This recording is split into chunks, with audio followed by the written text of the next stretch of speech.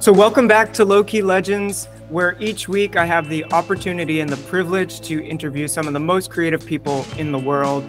And this week, my guest is a personal friend. We've worked together in the past. It's Jackie Cow. She is a freelance brand and digital designer with an emphasis on visual identity, art direction, and illustration.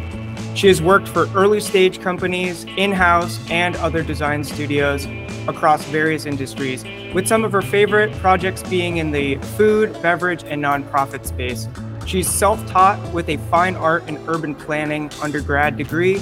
She tends to source inspiration from atypical places, so we're going to dive into that more to try and understand who she is as an artist, a designer, and as an individual. So without further ado, Jackie Cow, welcome to the show. Thank you so much, Britton. Glad to be here. Yeah. And where are you, Jackie, currently? I am in Copenhagen, Denmark. I moved last year and have been living the Danish life since then. Happy to be here.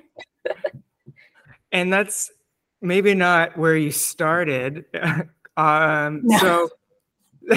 So I'm curious to kind of dive into how you got into design and the full kind of story from where you grew up and how you landed in Copenhagen, and that through line through your kind of creative, just general process and career so far. But to kind of get a deeper sense of who you are as a creative, I was curious if there was ever a point in your childhood that stood out to you as, oh, okay, I know that I'm supposed to be in the creative space.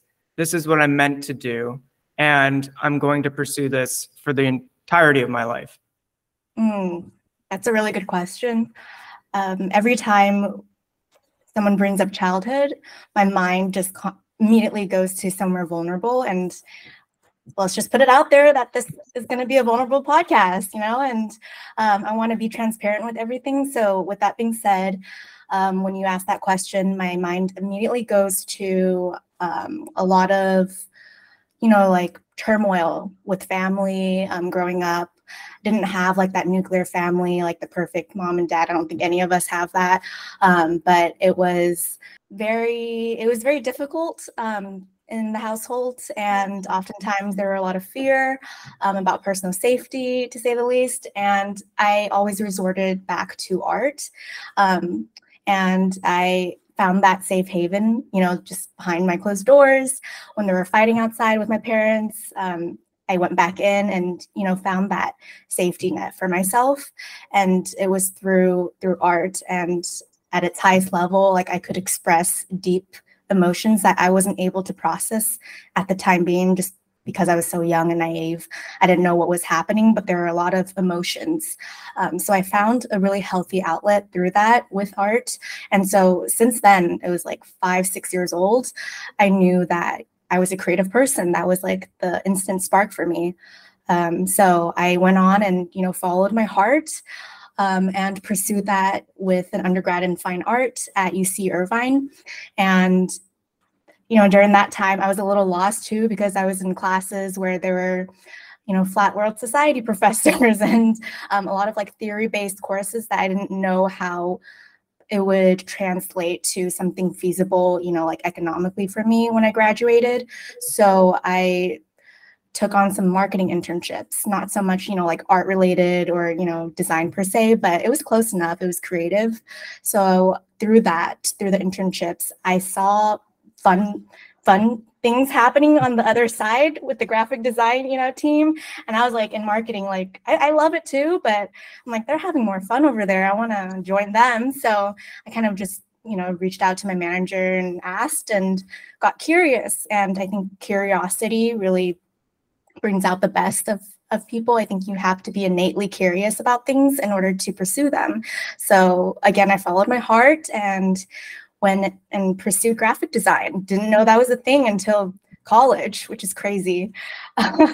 Yeah, I didn't know you could make a living doing that. And somehow I found, a way to marry both design and art, something strategic, but also very emotive together. And I found a very nice balance between the two with the type of work I do now. And, as strategic as it is, based, in, business objectives and things like that, I oftentimes would like to instill as much creativity in terms of like emotion and, my perspective, my point of view of the world into the work I do. So I think that's what really drives the creative and makes it different, takes it up a notch, is when you are able to interject a piece of you and your story into that work. So it's not just the same. It doesn't blend into the sea of sameness that we see every day. And like we take inspiration from this because it looks cool, but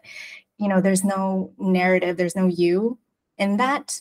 Mm-hmm. So it's nice when you take a piece of inspiration and then you transform it into how you see the world through your lens and your perspective. And you grew up like truly in LA proper, right, Jackie? I tell people who are from, Denmark or other places, like New York too, like, yeah, LA, but no, it's called Diamond Bar. It's like 45 minutes away without traffic. Who knows, with traffic, 2 hours. Yeah, it's a little like suburban city. And I like to say Snoop Dogg lived there. I don't know where he is, Long Beach maybe, but I went to high school with his son, and yeah, he was into football. So that was really big at my school. But I guess my real question, aside from knowing Snoop Dogg's son, but did growing up in Southern California influence you in a way that is visible and tangible within your art currently? Not so much Diamond Bar. It's hard to find like visual cues from there or, the history of it per se, but I would say being raised in a multicultural family definitely influences my stuff. Like the cookbook that I just made, we can get into that later, but it's super personal, and it was like my identity was what I struggled with growing up. And so me trying to be, completely American, whatever that means, being assimilated into the culture fully, like, well, I can't look like it, so I have to speak like it, I have to act like it, I have to, do all of these things to be American and to be accepted by, I don't know who, like other communities that I, trying to say that I am American and, I don't need to go back where I come from because I was born here, so that's where I'm from. Like the whole, the question that everybody struggles with, like go back to where you're from. And yeah, so being raised in a multicultural family really influences my work now. Yeah. It's really kind of sad when we grow up in communities that don't respect everyone's cultures. Like moving to New York, it's so diverse, and especially if you go to Queens and other locations where you can literally find every single person represented almost on a city block. And being able to not share your culture openly and freely and maybe be even bullied for that. What did you find that you had to try to assimilate beyond just American things and try to fit yourself into a particular mold? And I guess as a two-part question, when did you feel that you could break away from that and truly be your most true and authentic self? Recently, like last year. It took me a long time because, like I said earlier, I had a lot of turmoil at home, and my family, like, they're all divorced, and there's a lot of fighting at home, and I kind of associated that with being, like Chinese Taiwanese, which is what my mom and my dad is from. And I don't know why I made that mental association immediately, like when I was younger, like, oh, it's because of the race thing, and it's not, it's just family things. So because I made that association so early on, I kind of try to push that, the Asian side away from me and say, like, if I can escape that, then I can find some kind of, like peace with being American completely. So that was like a lot of the things I struggled with personally. But yeah, it wasn't until I think like last year I took a little road trip just by myself. I drove all the way from California to Oregon and then Seattle. So through the PCH, it was beautiful. But yeah, I did that drive by myself and just worked remotely for 2 months out there. And that was when I sort of, discovered my culture identity through food. And I think it's a gateway to any culture, like through food. If you don't speak the language, if you don't, know too much about the place, if you've never been there, you can really taste and get a sense of feel for any specific culture through that medium. So I think it was beautiful that I got the opportunity to do that.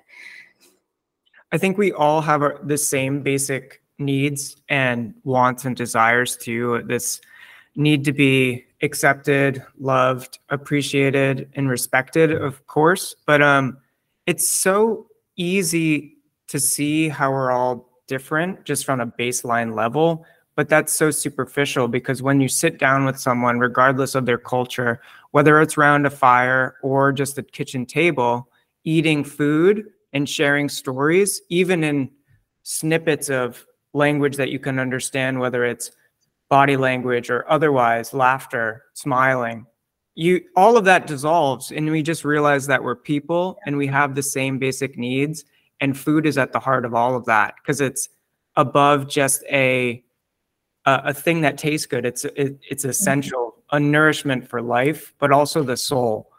And I guess my question is, when you found this new connection to food and your culture, did that unlock anything inside of you that was notable? That's a really good question. When I rediscovered my culture through food, it just immediately took me back to growing up. I didn't have a lot to say with my parents. There was a little bit of a cultural barrier, a language barrier, if you will, too, because I'm not fluent in Mandarin. Like I can speak conversational and things like that, but I can't read and write to the extent of a true, person coming from there. So there was some language barrier there. And oftentimes, like you said, it was nourishment for the soul. When I couldn't find words to express myself or to talk about things that were bothering me deeply, I found love and comfort through their food. I forgot the question, but I'm sidetracking maybe. No, I think that's probably, that answers, I think, it beautifully. And I think it's just an introspective realization and kind of where you came from, an ancestry, a connection to place. And I mean, I could dive into food forever because it's one of my greatest kind of like passions and hobbies is making food from a variety of different cultures. And being like, I mean, looking at me, you would have no idea what culture I'm from. I'm just like a white American looking guy. And so my only connection to my ancestors is through food as well. So my last name is Stepetic, it's Croatian. That is not how you pronounce it in Croatia. So like it was only talking to my grandfather that I even know how to like pronounce my last name, like Stipetic, correctly. And then the Croatians in the comment are gonna like slaughter me, but that's but I mean, you can't fit anywhere. You're never anywhere. If you're American, then you're American. You just are what you are. A cultural melting pot of whatever. But so that connection to my father's side and then my German side through my mother and her father, my grandfather, connection to them as they kind of fled to escape World War II and come to America. It was just my only way of kind of learning about that culture was through the storytelling of my grandparents, but also through the food that they presented at the dinner table. And I think we all have a lot of those types of stories that let us kind of understand who we are, where we came from, and know that we're standing on the shoulders of like much stronger people than ourselves that have probably suffered a lot more than we have to even get us to this point where we can have a job on the computer pushing pixels around. Exactly. But you had mentioned your cookbook, Jackie, and it's a digital cookbook. It's beautifully designed. I'm going to put it all up on the screen so everyone can see it and a link to it. But I guess my question is, with this new discovery of kind of greater culture and food influence, what made you want to write a cookbook, and why now opposed to, let's say, like years in the future or 6 months ago? Yeah, good question. I was so homesick after I moved from California to Denmark. And you're wondering why I moved is because I met my then boyfriend, now husband. And we were both working in LA at the time, and somehow just met by chance. And yeah, now I'm here. So I was very homesick. I couldn't find any really good homemade food. The restaurants are really expensive here, and there's not a lot of, I would say, like Asian cuisine yet. And I just found myself naturally in the kitchen more, and like messaging my parents, hey, give me the recipe, like send it over, I need to make this because I just need to feel like home again. And so the cookbook came from that, and I knew it was the right time just because of after the move, I had that revelation for myself, like of where I was, my identity, and I just think it was the perfect time, and I always wanted to do it, so I just went through with it. What's your favorite recipe in the cookbook? It's a hodgepodge of many different cuisines that have influenced me and that I have grown up eating. So a lot of like truly Asian food, also Asian fusion with American, some Mexican too, because California is so close. Yeah. With all the tacos, you can't skip out on Taco Tuesday. And also Danish. I realized there are a lot of similarities between Danish and Asian too, which is crazy. They eat a lot of pork, like Chinese and Taiwanese people do. They actually have more pigs than humans in Denmark. Wow. Just a fun fact, throw it out there. And my favorite recipe would probably be this fusion thing that I made.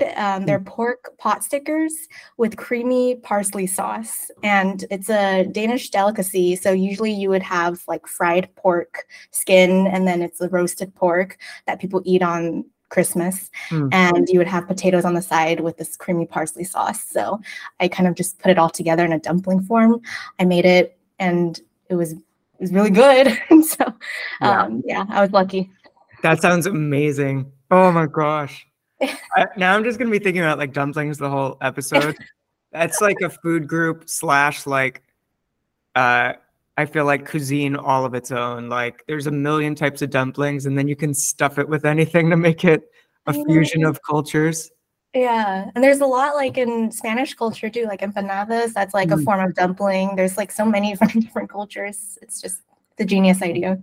Yeah, I mean, I guess once the Silk Road was established, dumplings just traveled to every culture. There's like Georgian dumplings, there's pierogies from like that area of the world. Oh, have you been back to Czech Republic or? Oh, Germany? I haven't been to Croatia. I have been to Germany like a long time ago with my folks, but that is something that I'm planning to do with my wife. So she's a mixture of a million different things, but the piece that she really connects with is that she's Lebanese. And so we try to make as many Lebanese dishes as well as kind of other Middle Eastern dishes to try and connect with that piece of that culture. And I mean, it's amazing food. Like it would be such a shame to only eat one type of food and never try anything else. It's just like a gateway to culture, as we had been talking about, and also just deliciousness. Yeah. But I mean, since we have been getting vulnerable and we can pass on this question, but struggling with a sense of identity within America and then trying to discover that, and only discovering that through a road trip, through the PCH, is it difficult now that you're in Copenhagen and being a Chinese American in Copenhagen, and what does that feel like? And if that is too difficult on a question, we'll pass. But I was curious about what that feels like. No, that's a really good question. I feel very secure in myself, and I'm glad I was able to discover that and reach that epiphany before I moved, because I think I have a really solid foundation of self and what it is to be multicultural and to be a hodgepodge of things, as we all are in America. We all come from immigrants, you know, and I think it's really nice that I was able to come to that before I moved. So now that I'm here, I feel like I know myself, and you know, I'm proud to be a mix of things, and I'm not shying away from things. I'm not running away from any identity, and just realizing that you belong, you know, nowhere but everywhere all at the same time. I think that was really nice. So I feel really at ease right now. Well, that's beautiful. Yeah, everywhere and nowhere. I feel like that's kind of like the vagabond mindset, and hopefully something that we can all kind of adopt in ourselves and as a community of humans, knowing that we're all human, and that's the thing to focus on, and not our differences, but our amazing similarities. And I guess this pursuit of happiness in life, if we all focus on that. It's the paradox of life. Yeah.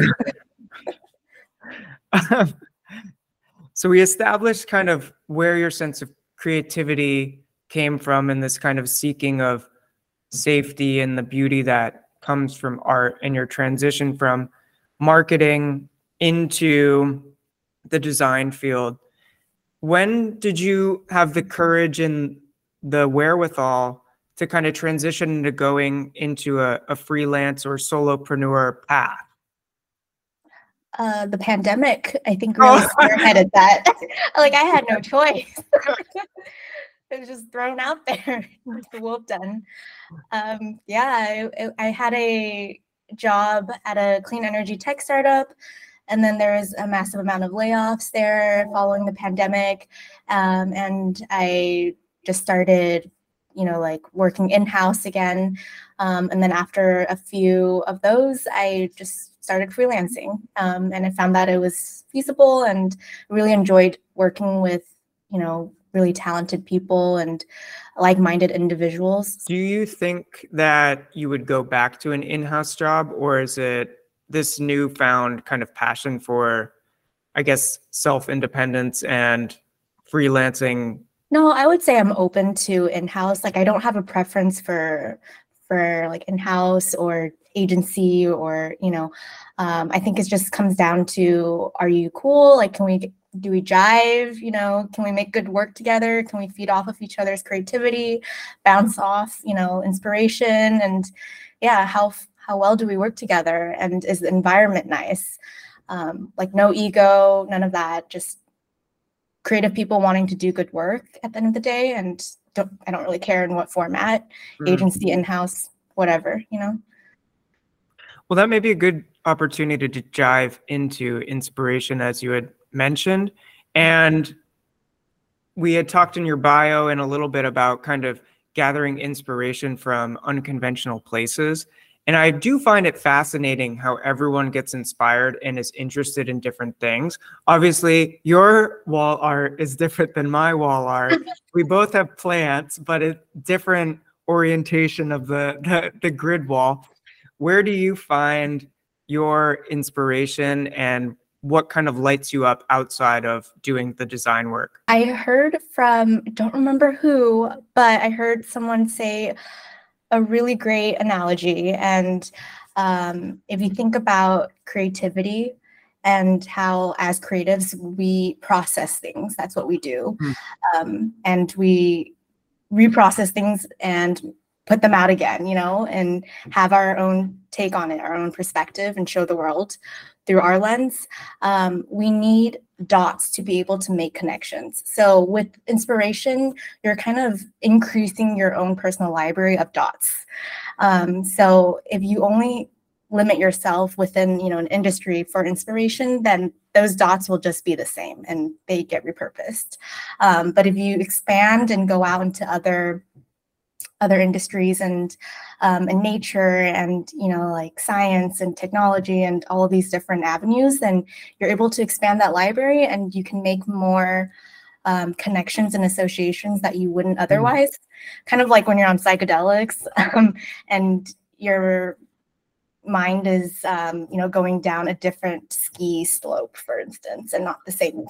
You know, you go off the beaten path, you're able to make new odd connections that you normally wouldn't. So I don't know if that answered your question. I completely went on a tangent and started talking about psychedelics. Well, you know what? We may put a pin in that and come back to that.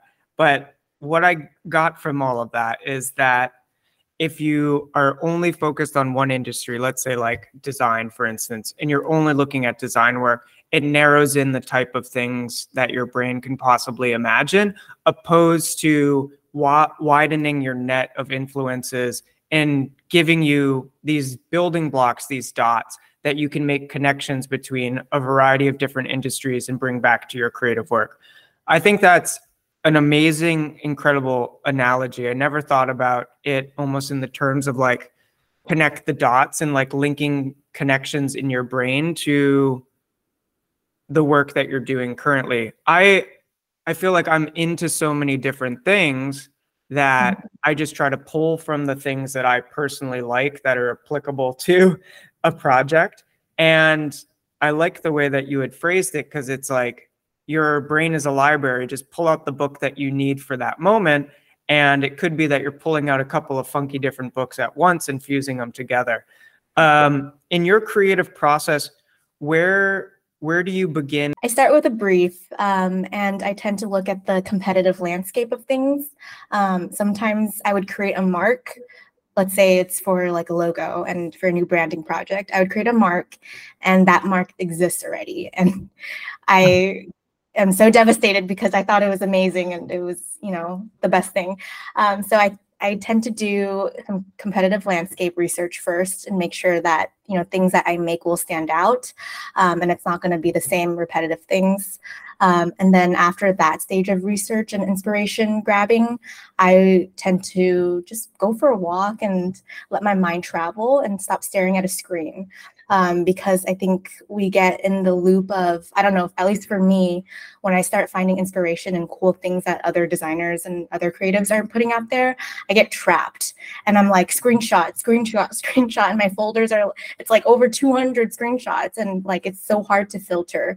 So I think that filtering stage that comes after the swipe collecting occurs in nature for me. At least that's how I process things, is when I'm in open area and I'm not confined within walls or, you know, being indoors. So just being able to have that mental space to process and filter without internet is very key for me. And sometimes because my mind often goes on tangents, even when I speak, I start talking and all of a sudden it doesn't make any sense anymore.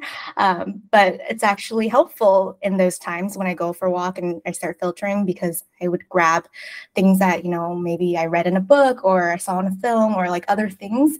And I'm like, oh, that makes sense. Or that's a philosophical way of thinking about this, and try to visually paint that picture within the project, if that makes sense.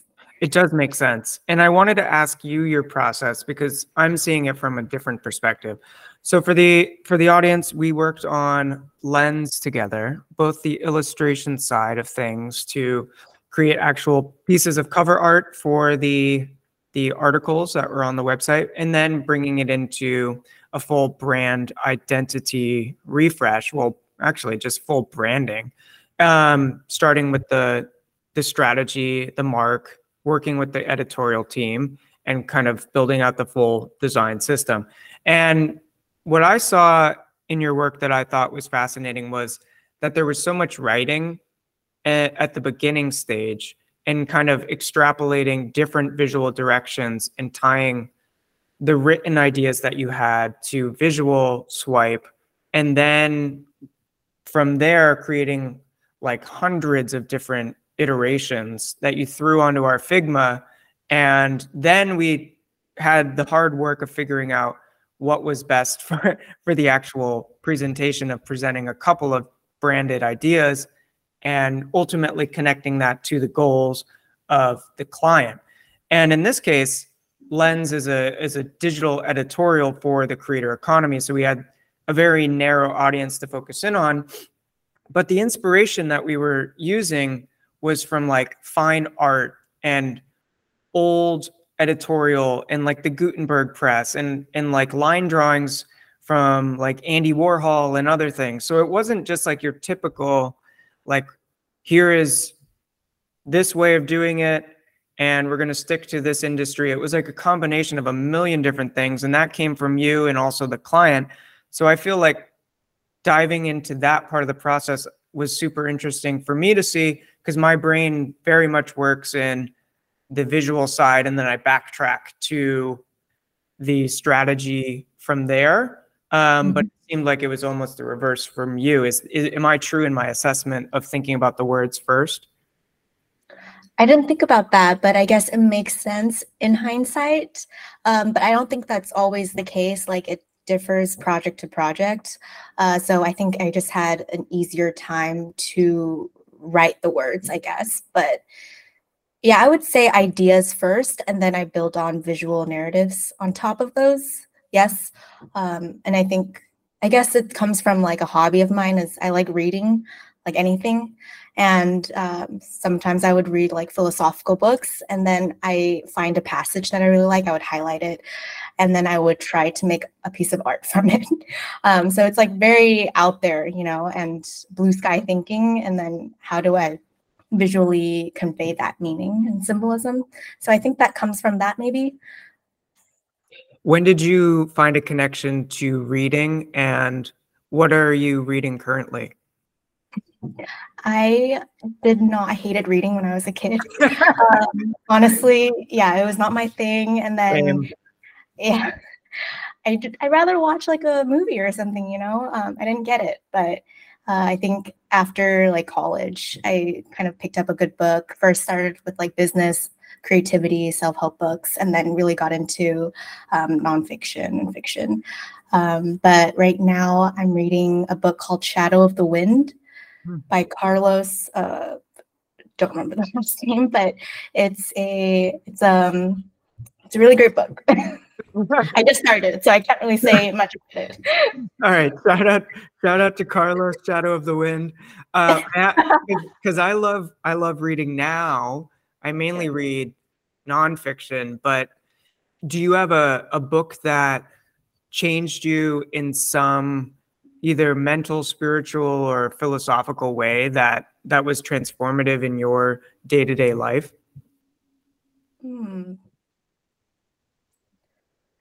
I really like this book called Women Who Run with Wolves. Don't remember the author, but can find it later. I really love the way the author uses storytelling to get her ideas across. Literally, she uses old myths and old stories to convey this woman archetype, like this wild woman archetype, essentially to help women get closer to themselves. So I think it was really transformative for me. And in one chapter, she lays out, she talks about how if you look at your life like a timeline, you can jot down places where you've essentially died, like your spirit has died, because life and death exists in harmony. So in order to be reborn again, and to have that rebirth, you need to have a death. So whatever that is in your life, like a struggle that you have to overcome, that can be marked as like a death. And how did you rise from the ashes from it? So I thought that was really interesting. And I actually did that with myself, and I found it very healing. I was going to say, this seems like this book very much collides with your journey on the PCH and this rediscovery process. Were you reading them in tandem? It seems like that's like the like the whole theme of my life right now, but I think it's just a stage. Just being really excited about rediscovering myself, I guess. I think it's an important process. I don't know if it happens like maybe at stages of our lives in this kind of evolution of ourselves, but I do like the symbolism of the death in a way, and then the rebirth, almost like a phoenix rising from the ashes in a way and becoming anew. And I feel like in my experience, kind of moving from a freelancer to a studio model was a death in a way, because I literally told agencies, no, I'm not going to work with you. Yes, I understand that you're most of my income, but I need to do this on my own and do it my way.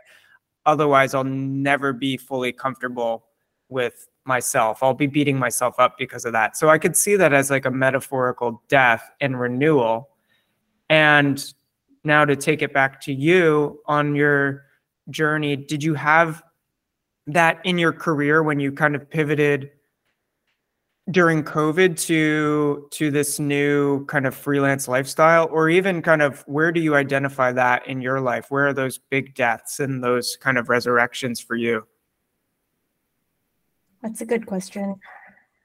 I personally, in my life, I think a big turning point was going back to the identity thing again, forgiving myself for a lot of the things that I've taken on and I've self-blamed.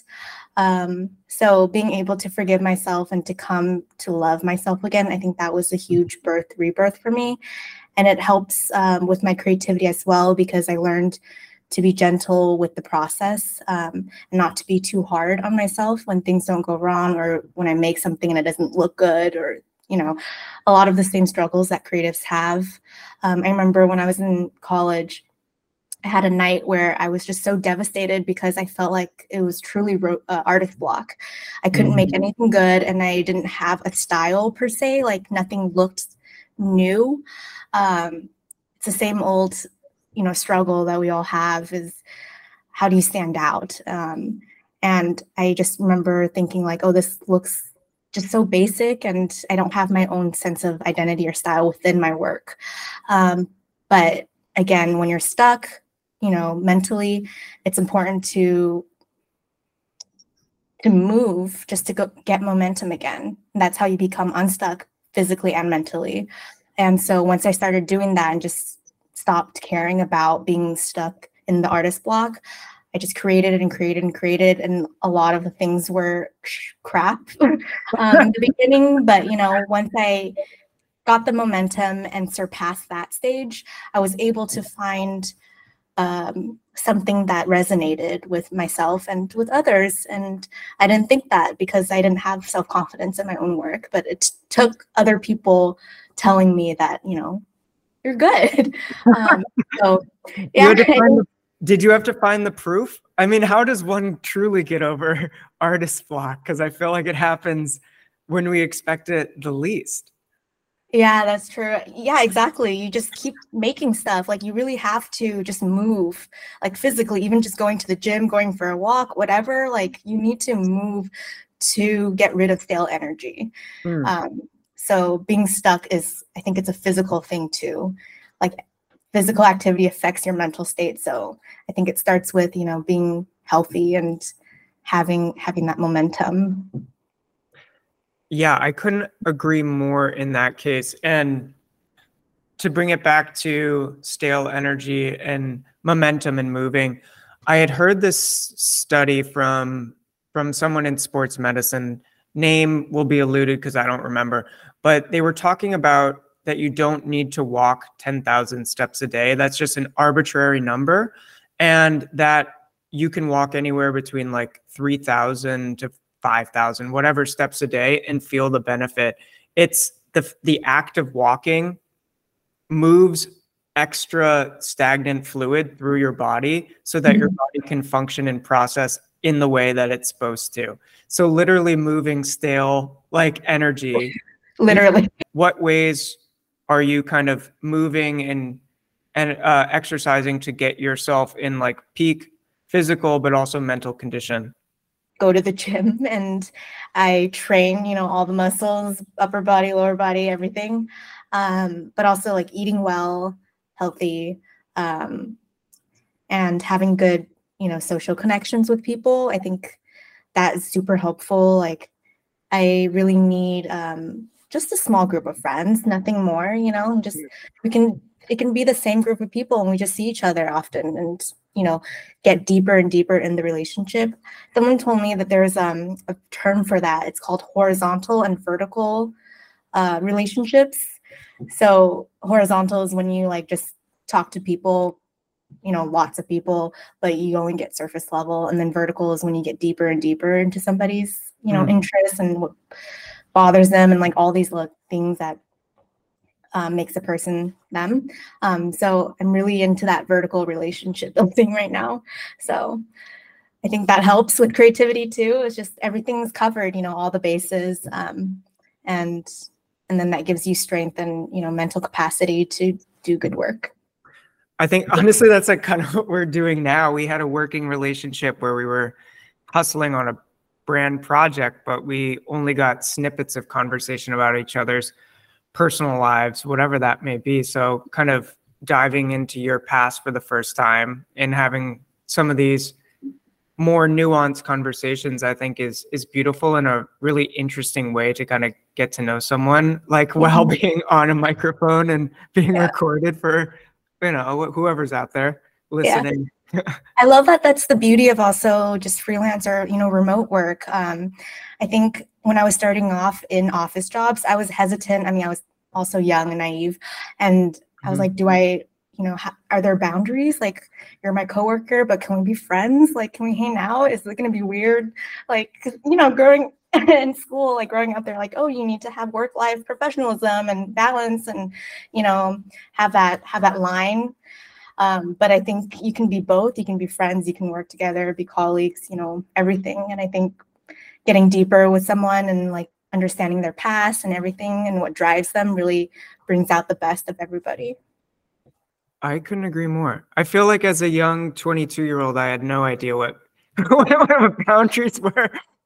I was just like swearing in the office and going, like talking to anyone. Like they just wanted no part of my bullshit. Like they're like, well, I guess my favorite story is that I got in trouble for not being at my desk enough because I would go on walks in the middle of the day. And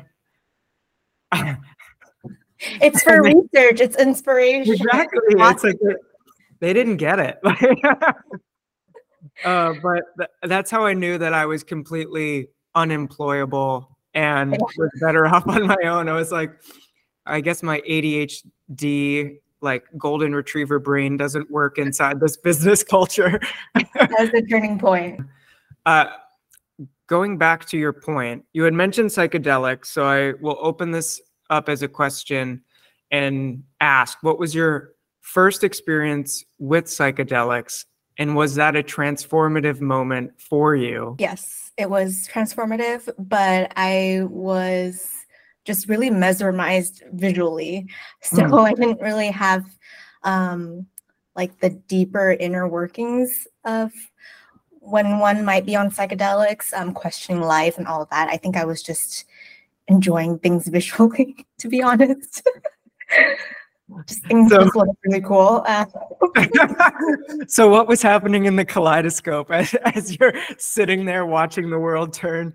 Exactly. I was just seeing all the inner workings of the world, you know, the colorful lines and the roots of everything, and looking at the ground, and it's like, oh, it's like a miniature highway. And yeah, a lot of just moving particles all at once.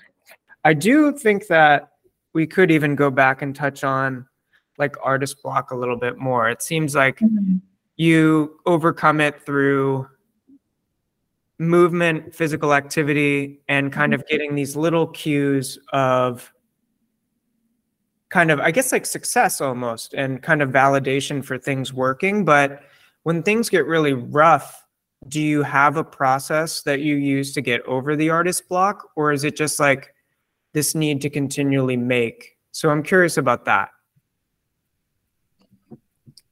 I think good things come for me when I'm not stressed. I don't work good under stress. I like to be calm and zen with some essential oils here and there. And, I hate being stressed. I can't think. So I will try to make my environment as stress-free as possible. So that's how I think the first step to overcoming artist block. And if I can't create anymore, I can't be in front of the screen, I can't, sketch or anything, I'll just leave it and it can wait another day. It's not open heart surgery. So I don't think it's the end of the world, honestly. Just design should be fun. And that's what I keep telling myself. Like, I'm just so grateful that I'm in this profession and I get to have fun every day. I get to draw, meet really cool people like you, and just do good work. So I try to keep it, as lighthearted as possible, and also curious, and yeah, just wanting to be a sponge and learn everything. And I think at the end of the day, that kind of alleviates the pressure and somehow overcome artist block, but it comes and goes. Yeah, I would make things and then it would work out fine. Do you think that the artist block is kind of connected to like imposter syndrome in any way? I feel like that's what I get hit with most. You're so good. Like, I look at your work and it's like, what the you make jam of the week all the time, and like I made one for you, but it took me forever. Like, it took me 2 days, I think, and I just was stuck on everything, and then you pump them out like I don't know how many times a week, and I'm just so amazed by how bespoke every image is, and how I listen to the song and I play it, I'm like, this is visually, yes, on key. So coming from a third person point of view, I look at you and I'm like, you're amazing. You're a brilliant creative director and designer. So you might think otherwise about yourself, but I think other people may have a different view about you. And that's what I've learned. I'll chime in. So I'll tell you the process in a second, but ultimately I think we're so bad at judging our own work, and it's so funny when we hear compliments from other people. So you had mentioned getting over stress, creating a calm environment in which for you to create great work, and then ultimately getting some sort of level of validation for that. And I think that is like the way to get over the artist block.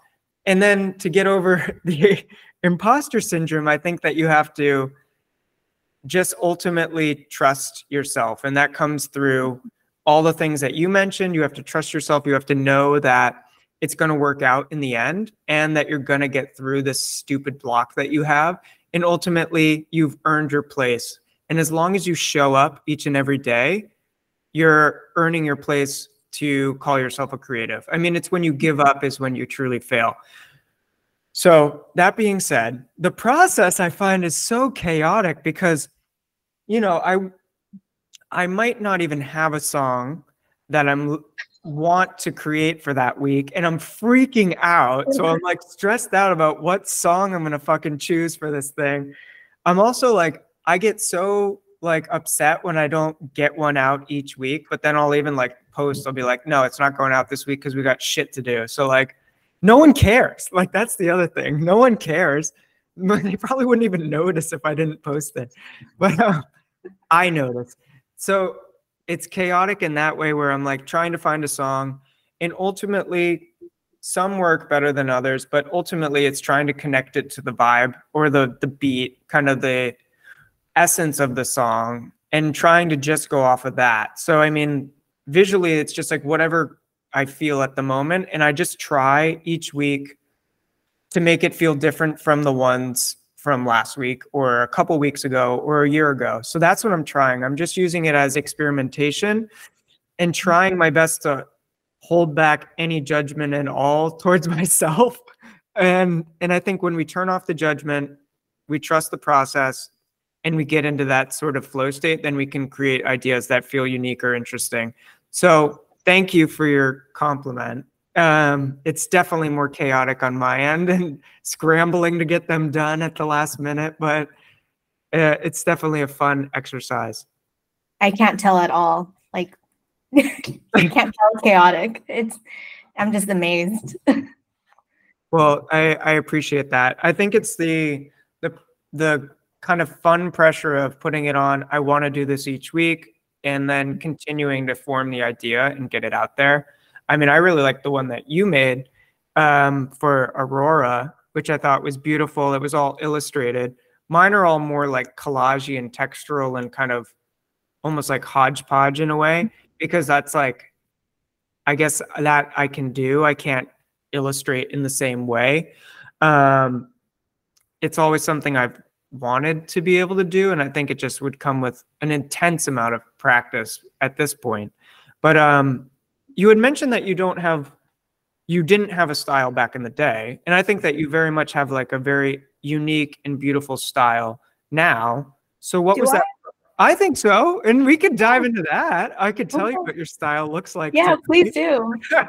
I'm gonna jot this down. All right. So, Jackie style can be described as. Yeah, exactly. Please take notes. Jackie Cow's style is this beautiful mixture of abstraction and juxtaposition between bold, bright colors and stark, dark colors. So it's that intense contrast plus abstraction plus this element of like whimsical nature. So it's abstract. There's usually people in this crazy surreal landscape is what I notice. And it has this essence of if kind of 60s pushpin style was made very elevated and mixed with what would be the word? Mixed with like a fusion of different poster designs. That's how I would kind of like, it's like what your wall art is. So if you're on the video, mixed with pushpin and then made more abstract. That's how I would describe it. I like that. Yeah. Wow, I didn't know I had a style. See, we're bad judges of our own character and work. And that's why we need to have more conversations with other people, not to push our egos, but to even maintain a semblance of an ego. Yeah, exactly. Yeah, I think it just came naturally, just making things that I liked myself, not caring, is this going to resonate with everyone? Because that's going to be impossible. So yeah, whatever I liked, I would just do. And I'm into all of those, surrealism and boldness, and also the pushpin style, I guess. So just a mix of everything. Imposter syndrome. Let's jump back to it. No, I was going to say definitely. I mean, even when you reached out about the podcast, like, I don't know what I'm going to contribute to this conversation. Like, I looked at your lineup too and thought like it was so out of place. Like, how do I fit into this? Everyone's so accomplished and total imposter syndrome, but I'm having a lot of fun right now. And yeah, I'm really glad I'm having this conversation with you. If you want to talk about imposter syndrome, so I had this idea maybe like a year and a half ago to do this. And it took me a year and a half to get up the bravery or tell myself to get out of my own way to do it. And when I reached out to people, they were like, hell yeah, let's do it. And I thought it was going to be like, why would we want to do a podcast with you? Which is such that was the narrative you kept telling yourself. I guess the narrative I thought was just like, I know that people like Rogue, but I don't think they know, like, not everyone knows me on a personal level. And I think it was the fact that I didn't think that I had a personal contribution that I could make to the creative industry, or that people would find me or my life kind of interesting. And it was when I started to notice what I spent my time doing, I listened to a lot of podcasts. And the people that I'm listening to, I don't even know who they are. And they don't necessarily, it doesn't matter if they're more famous, less famous. That didn't make any difference. It was their story and what they wanted to tell on that podcast that made a difference in my life in some small way. If I'm going to listen to an hour, 2 hours of someone talk, it better be somehow informative or help me in some way, even if it's just entertainment. So it was through the process of just having casual conversations offline with people that I was like, oh, I really enjoy this, and this is very nourishing to my soul. And then I was just like, if no one listens to this, so be it. I'm doing it for me. And if people want to get value out of it and want to jump on board, great. You know, you can leave your nasty comments in the basement. Like, that's fine. Like, I don't really care. I'll probably just end up deleting them. So go at it.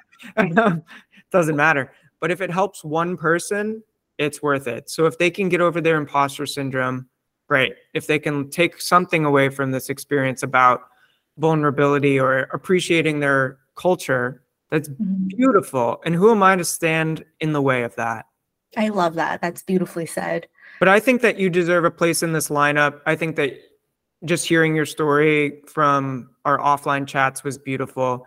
And ultimately, I think that everyone has an amazing story and value to share because we're all interesting people, even if we don't know that about ourselves. And just being able to kind of communicate that and put that, I guess, positive energy into the world. I think we need more of that than the negative stuff, which is all around us. So yeah, if that helps anyone to get over their imposter syndrome or push forward a little bit more, yeah, I'm super happy to share that. I love that, being vulnerable today. I think that's important too, like the vulnerability aspect. I mean, it's not super present in design all the time. I mean, we all put our best work on social. We put our best faces on social. We're all just trying to hustle to get work and especially with the craziness in our industry and the shifts in technology, just trying to find a way to stand out. So it can be pretty competitive. So it seems counterintuitive to be vulnerable, but ultimately vulnerability is just being open and honest in most ways. And I think that as human beings, we connect more with the vulnerable people than the people who have the flashiest kind of armor and protection against that human side of themselves.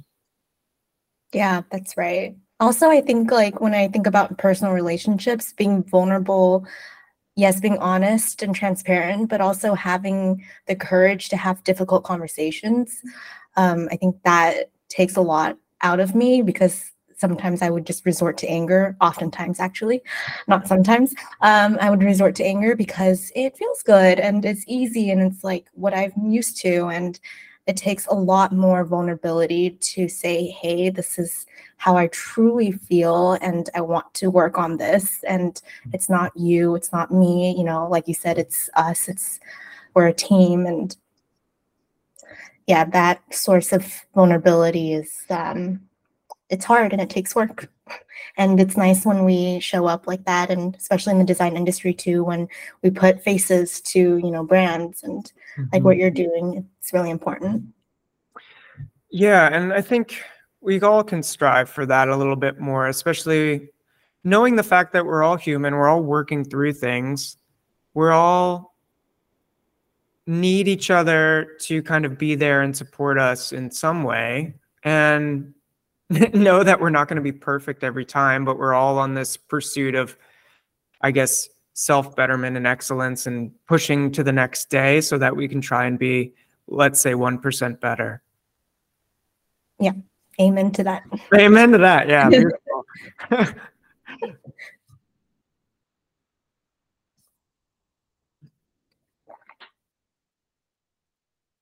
Let's flip the script and pass it over to you, Jackie. Is there anything that you want to dive into a little bit more? Any questions that you had for me? I had a question that I wrote. What is the best piece of advice you've gotten throughout your career? I think the one that comes to mind right now is keep going, which sounds so stupid. No, going back to being stuck, you know, it makes sense. Yeah. And I'm sure you have more to say to that. It's definitely keep going, and I'm not sure who gave it to me or like where it exactly came from, but every day I wake up and I do say that to myself. I say keep going, because there are days that I wake up and I'm just like, fuck this. I'm tired. I don't want to get up. I don't want to say something on Twitter because I literally don't give a shit, and neither does anyone else.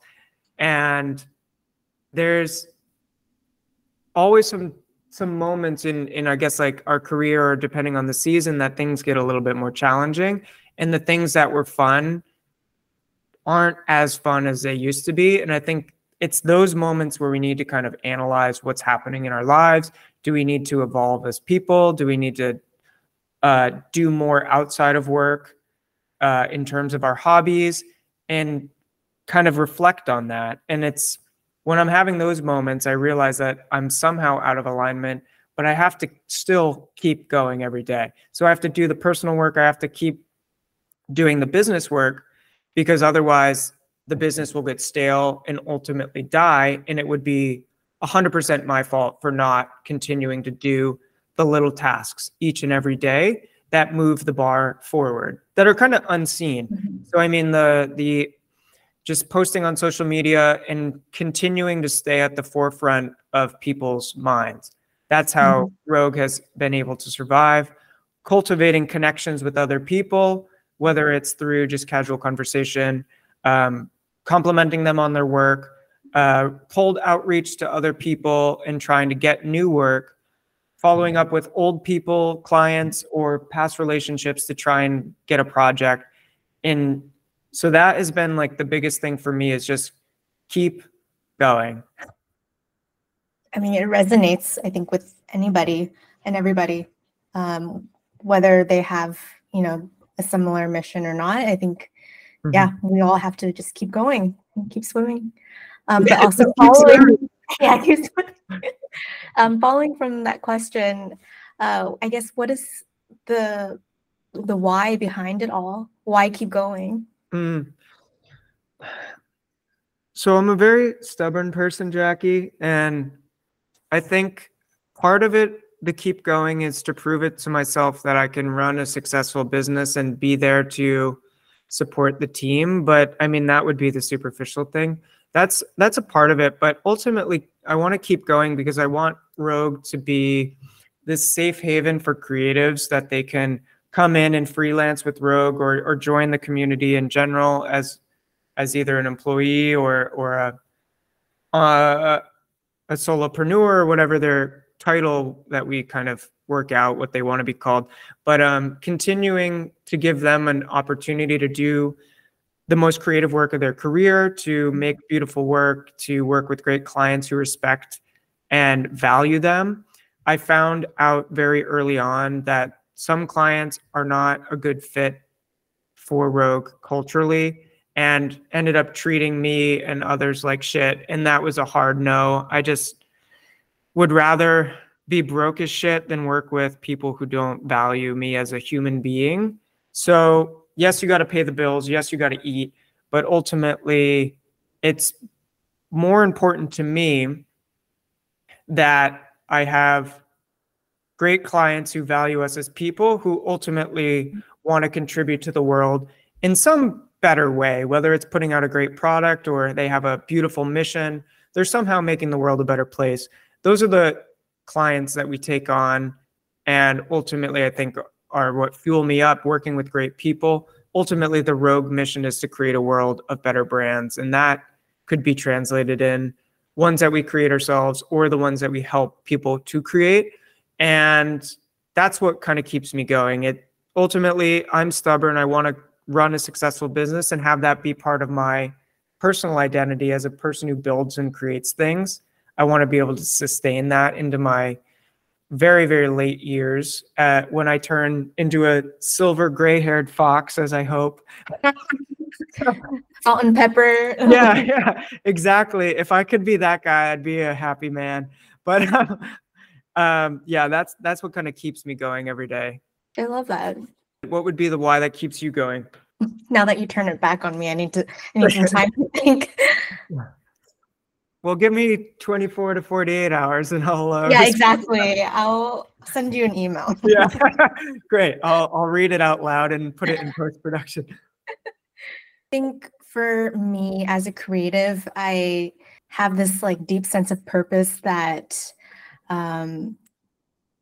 like my perspective matters in the world. I think each individual, like they have their place, and it's important what they do.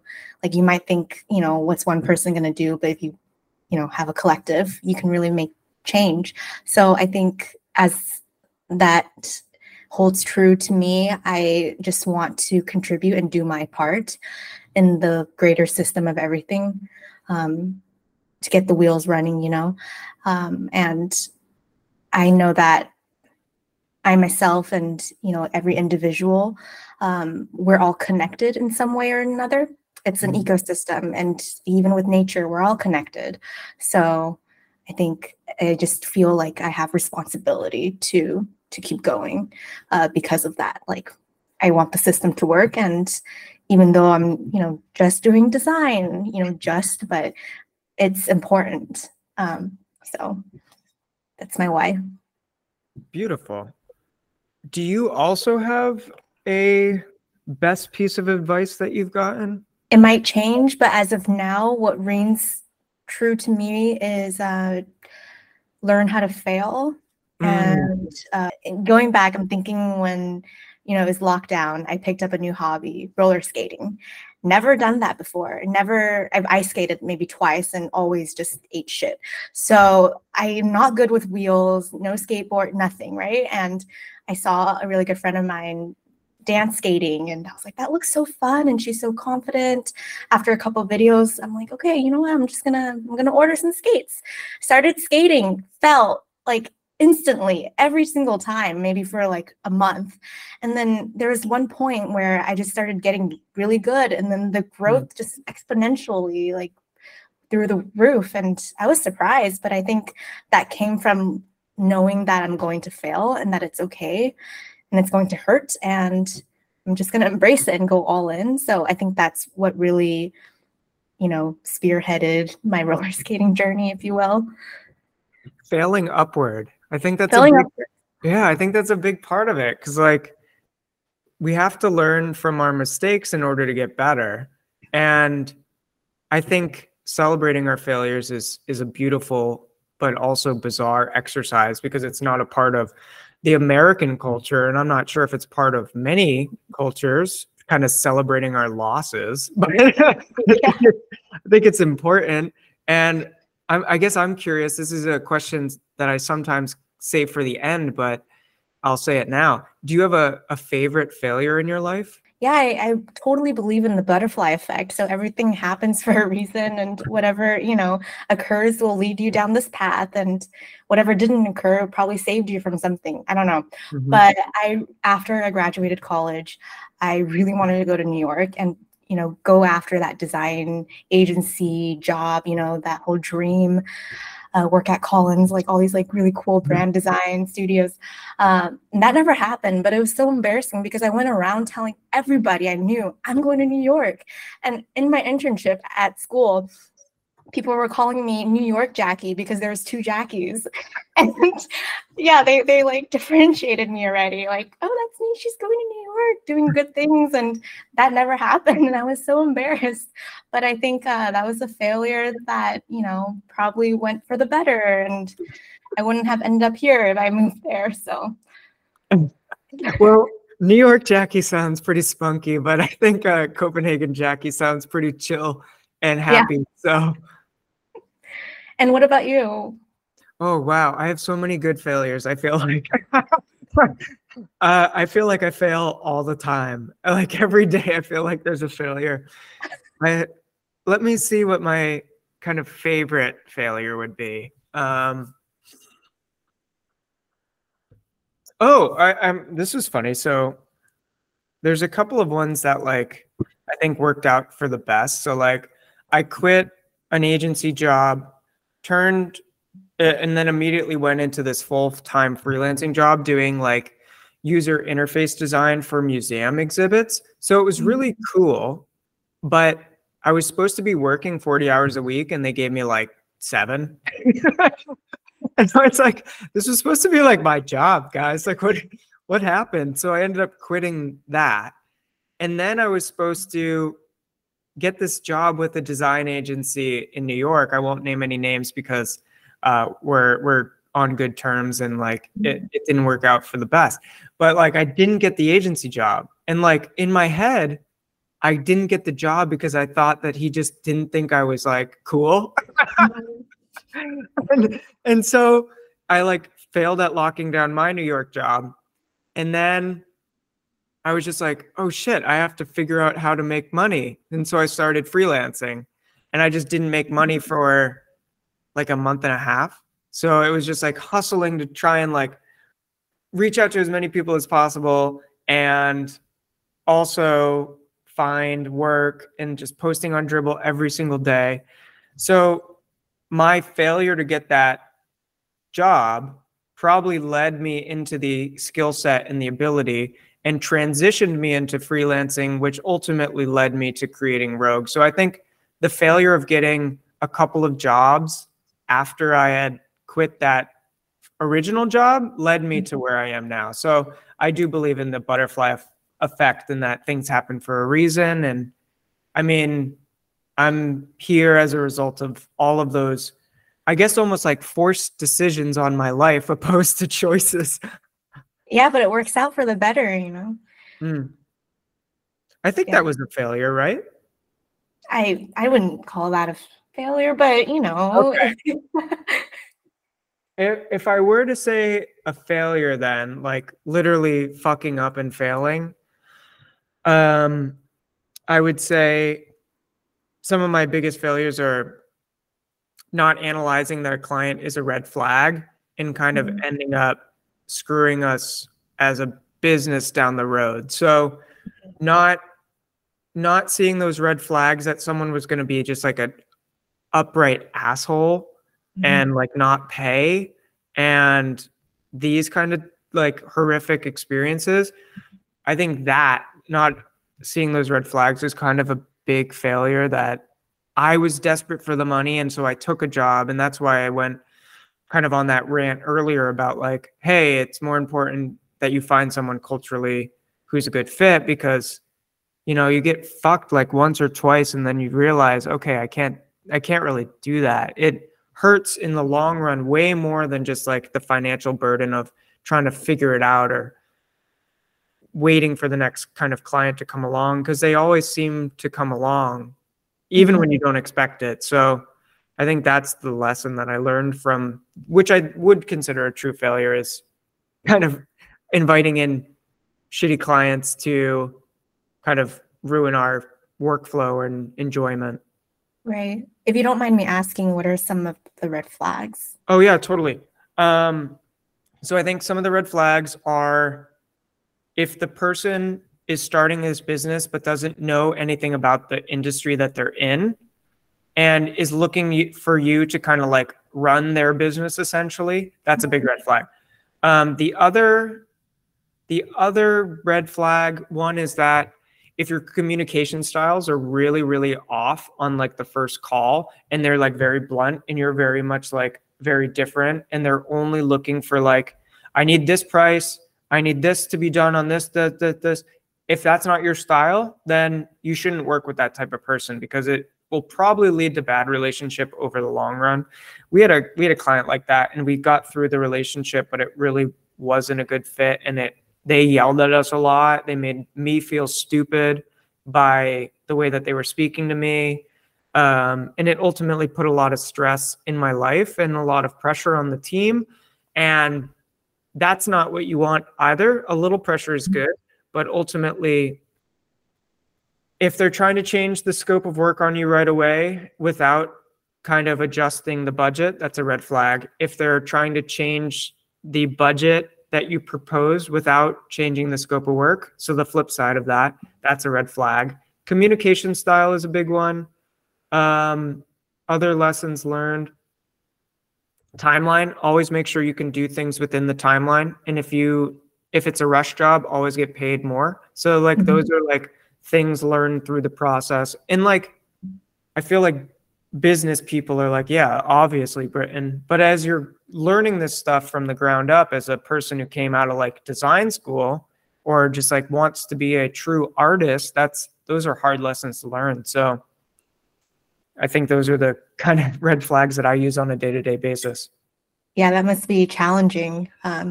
Having to run a business too and doing the creative all at the same time, just wearing bajillion hats. The gajillion hats definitely weighs down your head. You get crooks in your neck and you're all tight and tense, but that's definitely part of the job. So I think that it's not for everyone. And I think if you're trying to freelance, then you're wearing a separate group of hats. If you're trying to run an agency, then you're trying to wear different hats. And a lot of them are like leadership hats and trying to grow that muscle so that you can run a team and ultimately create internal culture that allows everyone to be individuals and a part of a structure or a group. Mm-hmm. So setting people up for creative success is super important. And it's hard, especially when it's all remote. You're just trying your best to accommodate people's needs and desires and also give them a sense of safety and security through a check or a salary, whatever that is. So, yeah, it's a lot. But what's next for Rogue? Do you have any like specific clients or projects that you would love to work on, like a dream project? I want to do something in the game design industry. So I've been recently trying to get connections with different game design studios because I'd love to kind of like help them showcase their game and tell that story. I love music, so I'm always down to work with more musicians. And I would love to do, like, I don't want to do e-commerce, but I'd love to do something in like the food and beverage space that didn't deal with selling products. So like if it was like a kick-ass like Mexican restaurant or something, like I feel like that'd be fun to like design that. Like a brick and mortar kind of. Yeah. Yeah, that'd be really cool. What's your dream project, Jackie? Also, I love food, so yeah, brick and mortar restaurants would be cool, and I love like print and all that. And I really like music too, so maybe like an event, something with experiential, some kind of like, what is it called? I'm blanking out on the term. Environmental signage design. That would be really cool for like maybe a pop-up event or some kind of festival. I would love. That would be awesome. Yeah, actually a music festival would be amazing. That'd be so fun. Right? Yeah. It's around this point in the conversation I try to pivot to some fast and furious questions. Oh my gosh. Don't have to be answered fast, which is the beauty of it. Yeah, that's the beauty of editing. Yeah, well, they're just kind of like fun little questions. Okay. So I have a few fast and furious questions for you. The first being, what is your go-to drink of choice? It does not have to be alcohol. But coffee. Yeah, right on. What's your go-to cup of coffee in that case? Just a regular espresso with a little bit of milk, no sugar. Nice. Where's the best coffee in Copenhagen that you've discovered so far? It's a cafe called April, specializing in cold brew coffee. Yum, delicious. I mean, well, now it's the season for it. I mean, it's summer. I don't know how warm it stays in summer and for how long in Copenhagen. But hopefully it's park weather and it's staying and lasting for you. It's so nice. Summer is the best here. But it was raining all of last month actually, and it just got better. But it's like cruising in the 70s, 80s at most, so it's never too hot. It's really good. And then it starts to get cold around, I would say, end of October, and you feel the change. You're from New York, so you probably know the extreme weather changes. Yeah. But that was a shock for me when I went from California to Denver. That's true. I've never experienced the winter. Oh. Never. I mean, it would be like fall would be winter in California. Oh, wow. We could have a whole conversation about weather. Yeah. That's my favorite thing to talk about. Do people on the East Coast talk a lot about weather? Yeah, we love it. It's the best. So I moved to New York. I don't remember the year, but I'm originally from like outside Boston area, Mhm. and that's like how you start a conversation. So in the Boston area, it'd be like, "How about that weather, kid?" Like that's like, to be like, "Can you believe the fucking snow?" And like that's like how you start a conversation is just talking about the weather. But it's just part of the weird culture over here because it's always either raining or snowing, and then you're so happy when you see the sunshine. Yeah, it's the same over here. People talk about the weather all the time, and like I'm starting to do it, so I'm probably now Danish officially. So, Exactly. but it's amazing. Like in one day, it changes from rain, 2 minutes later, sun, and then it's wind, and then it's rain within an hour. It's amazing. Bizarre. Yeah, I don't know. I don't know how that's possible, but it is. No. But it helped me a lot with the seasons changing, like actually experiencing 4 seasons. It helped me mentally to know that like nothing lasts. So if you're Mm. going through a rough patch, like it's gonna pass, like the seasons, you know. Mhm. So it helps. Well, we all have our like seasonal depression in Yeah, cold weather climates, and then there's like this glimpse of sun breaks through all the rain, and then it's like, oh, I mean, in the winter, it's like you get a 40-degree day and like you're out in like a t-shirt. It's like the most amazing yeah, experience. It's like it's yeah, so warm and nice out. I don't even have to wear my winter coat. It's yeah. You really don't take things for granted. no, it really does help with that Mhm. in a way that I guess you can appreciate in those climates where it's always warm. Yeah, exactly. Maybe this is a dead end, but it's fun anyways. I'm curious what bands or music you were listening to in high school, and Mhm. are they different now, or what were those influences in music, and how did that kind of like shape you as kind of a teen and then into your adult life? Um, wow. I listen to a lot of R&B. Um, Also some, I don't know what they consider like rock. Fall Out Boy, are they rock? You wouldn't classify them as rock, right? It's pop rock. They're like indie alternative. No, they're Oh, is alternative. it? They're alternative rock. Okay. But they had their own scene, and like Yeah. what was it? There Yeah. wasn't like quite like emo, but then there was like the bassist like had like the man liner on, the guy liner, and the Heat ones. Yeah. yeah. Yeah, it was like a wannabe emo. I don't know. Yeah, when I'm like sad and depressed, I'm like, okay, it's Fall Out Boy time. Get in the mood. Um, yeah, a lot of those, and then just R&B. Well, Now what are it's you like listening? throwback. Yeah, what are you listening to now, and how is that different? And now there's like so much new music all the time. And I don't know if it's because I'm on Spotify, so I don't know if it's location based, but there's a lot of, I'm sure there has to be like more up and coming like alternative indie, and also a lot of like Danish music, like rap, but I don't listen to so yeah, now it's more like laid back, a lot of like working music like Kronbin and Hmm. like funky, soulful, like a variety of everything. I listen to a lot of Kronbing too, but I can't ever remember how to pronounce their name. So thank you for saying it Well, I first. don't know. I don't know if it's correct. Don't I take my honestly, word for it. I have no idea.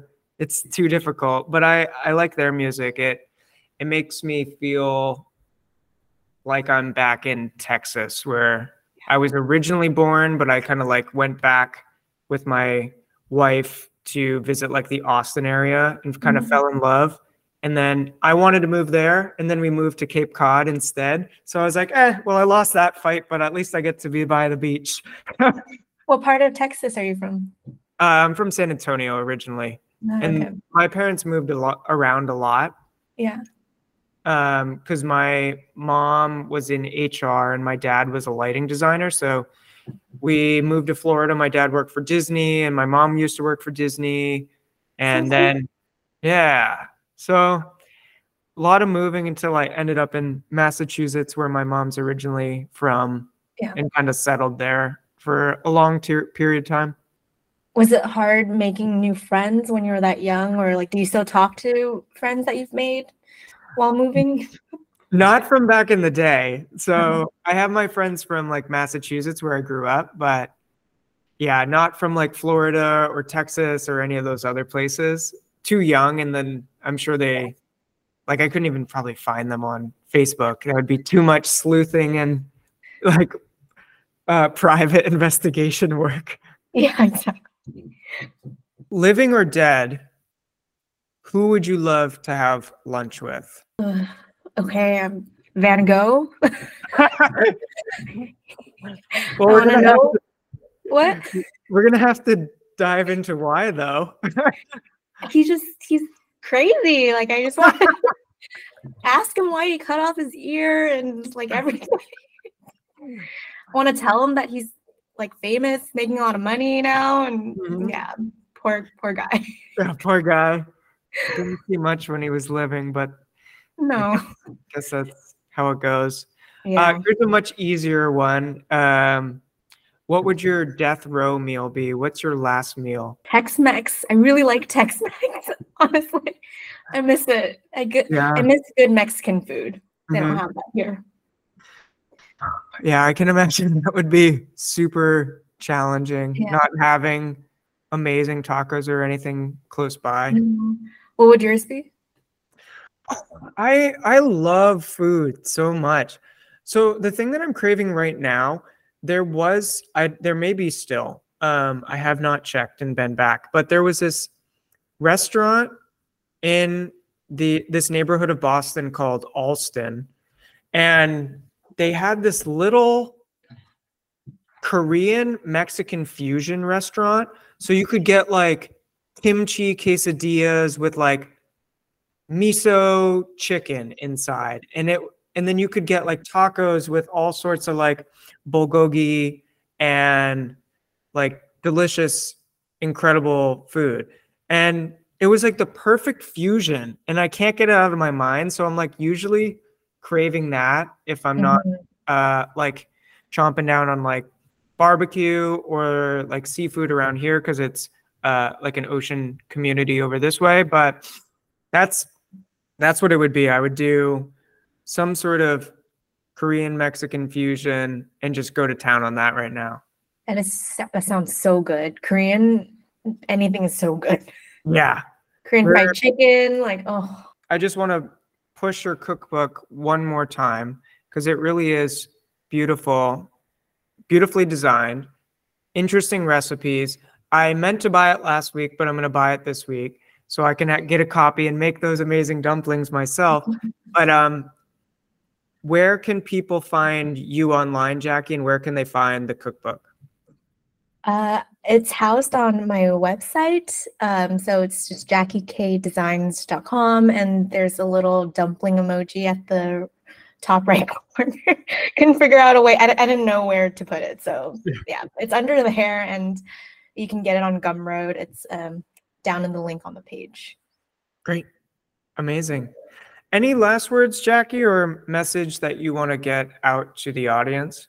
It's been super fun. I am so glad I did this podcast with imposter syndrome and everything. But, at the end of the day, I think I had a really good conversation with you. And if it helps one person, then like you said, it's worth the time. And even just exchanging ideas between us, I learned so much from you. And I am walking away from this feeling really energized and stoked about, the future of design and, all the collaboration. Well, thank you again, Jackie. I really appreciate it. And to everyone out there, remember that we are all legendary and have an amazing story of our own. So on the journey, take the time to be kind, grind, and unwind, and let's make the world a more creative place. Cheers.